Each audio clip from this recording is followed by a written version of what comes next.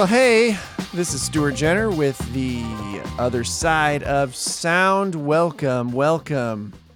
This is episode 3 of the Untangled series. This is the final episode before we start our next series called Blueprint. So stick around for that. Okay, so where have we been and where are we going to wrap this series up? Episode 1, we talked about our minds and, wrapping our head around what we got to work with. And then episode 2 was all about getting stuff cleaned up and really putting it all together. And episode 3 is about atmosphere. Now, you might be wondering, listening to these podcasts, you might be like, man, Stuart, your topics are so abstract. Why are they so abstract? Why aren't we getting to like the nuts and bolts? Why aren't we talking about, I want to learn about compression. I want to learn how to EQ a vocal mic. I want to learn about gain structure. Okay, I get it. But the thing is when you've been doing this, and you've not only been doing this for a long time, because there's a lot of, quote, sound guys that have been running sound for 50 years, doesn't mean you're any good. But anyway, that's a whole other rabbit hole that will go down maybe someday.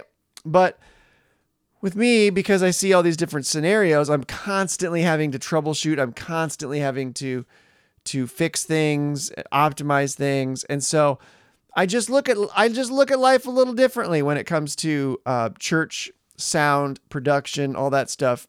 And so, yeah, these topics, might seem a little abstract, but they are the foundation. So, episode 3, we're going to talk about the atmosphere. And I'm going to start with a story.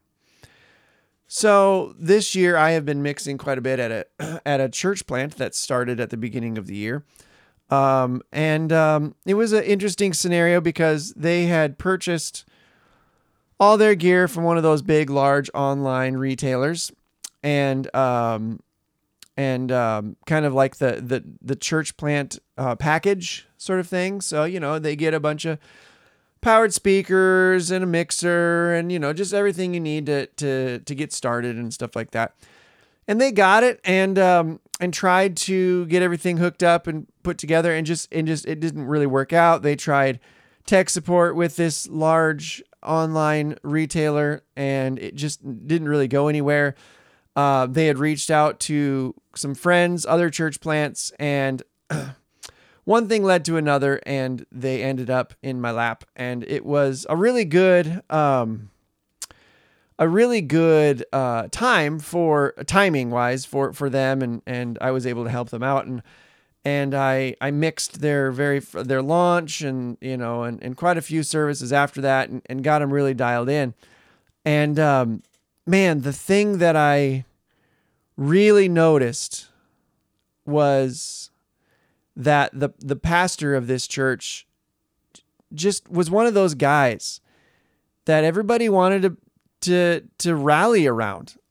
He wasn't like this super cool, super like, flashy, hilarious or whatever. No, he was just a real genuine dude who was just genuinely kind to people, and really like saw the best in people. And you could tell, I mean, I'm an outsider here. I'm not really part of this church. I'm just a guy who's coming in to help get it all set up. And I just happened to be there quite a few weeks, but I'm watching people's reaction to this pastor. And you can just tell that they really caught the vision and they really wanted to come alongside him. And it was really, really, really cool. So I've had a lot of time to think about these folks, and they're all fantastic people. And it was interesting because like I'm thinking about it and I'm like, man, none of these people are really that techie. There, and it's more than when you're a church plant, you're doing a lot more than just, setting up sound. You're setting up pipe and drape. You're setting up like, plants and chairs and kids' toys, and you're pulling a trailer and you're pulling out chairs and you're setting coffee out. You're doing it all. Like, you have to have a little crew and you're setting it all out. And a lot of these folks, I don't, unfortunately, I never got an opportunity to meet, a ton of people there, but, I'm sure all these people have regular jobs. They could be, in a field that maybe they sit in an office all day or something. They do something totally different than church planting, helping a church plant. And you could just tell that these folks really were getting into it, but more specifically the production side of stuff. So nobody here is a professional. I mean, the pastor knows quite a bit. I was really fairly impressed with what he knew. But these folks are just volunteers, and they got it all figured out. And then not only did they get it figured out, but they had it pretty streamlined, and it all stemmed from the pastor really just setting the atmosphere. I really feel like it stems from him setting the tone, setting the mood.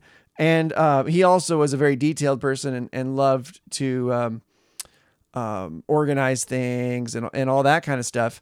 And man, you could just tell, like, it's not that. This is what dawned on me. You don't have to be like some smart person with sound or production or anything like that. You just have to acknowledge that there's tasks to be done, and we might as well have fun doing it and figure out a way to all collectively do this together. Because to be honest, like, I'll share a little secret here. Running sound there is no secret sauce. There is no secret mojo. It's just plain old common sense and putting a lot of effort and a lot of work into figuring it out. It's not really that crazy complicated. I mean, it can be. And when we go tune systems and optimize systems and stuff like that, things can get pretty wild pretty quickly. There's a lot of science behind stuff, but for the general sake, we're not talking about anything too wild and crazy out there.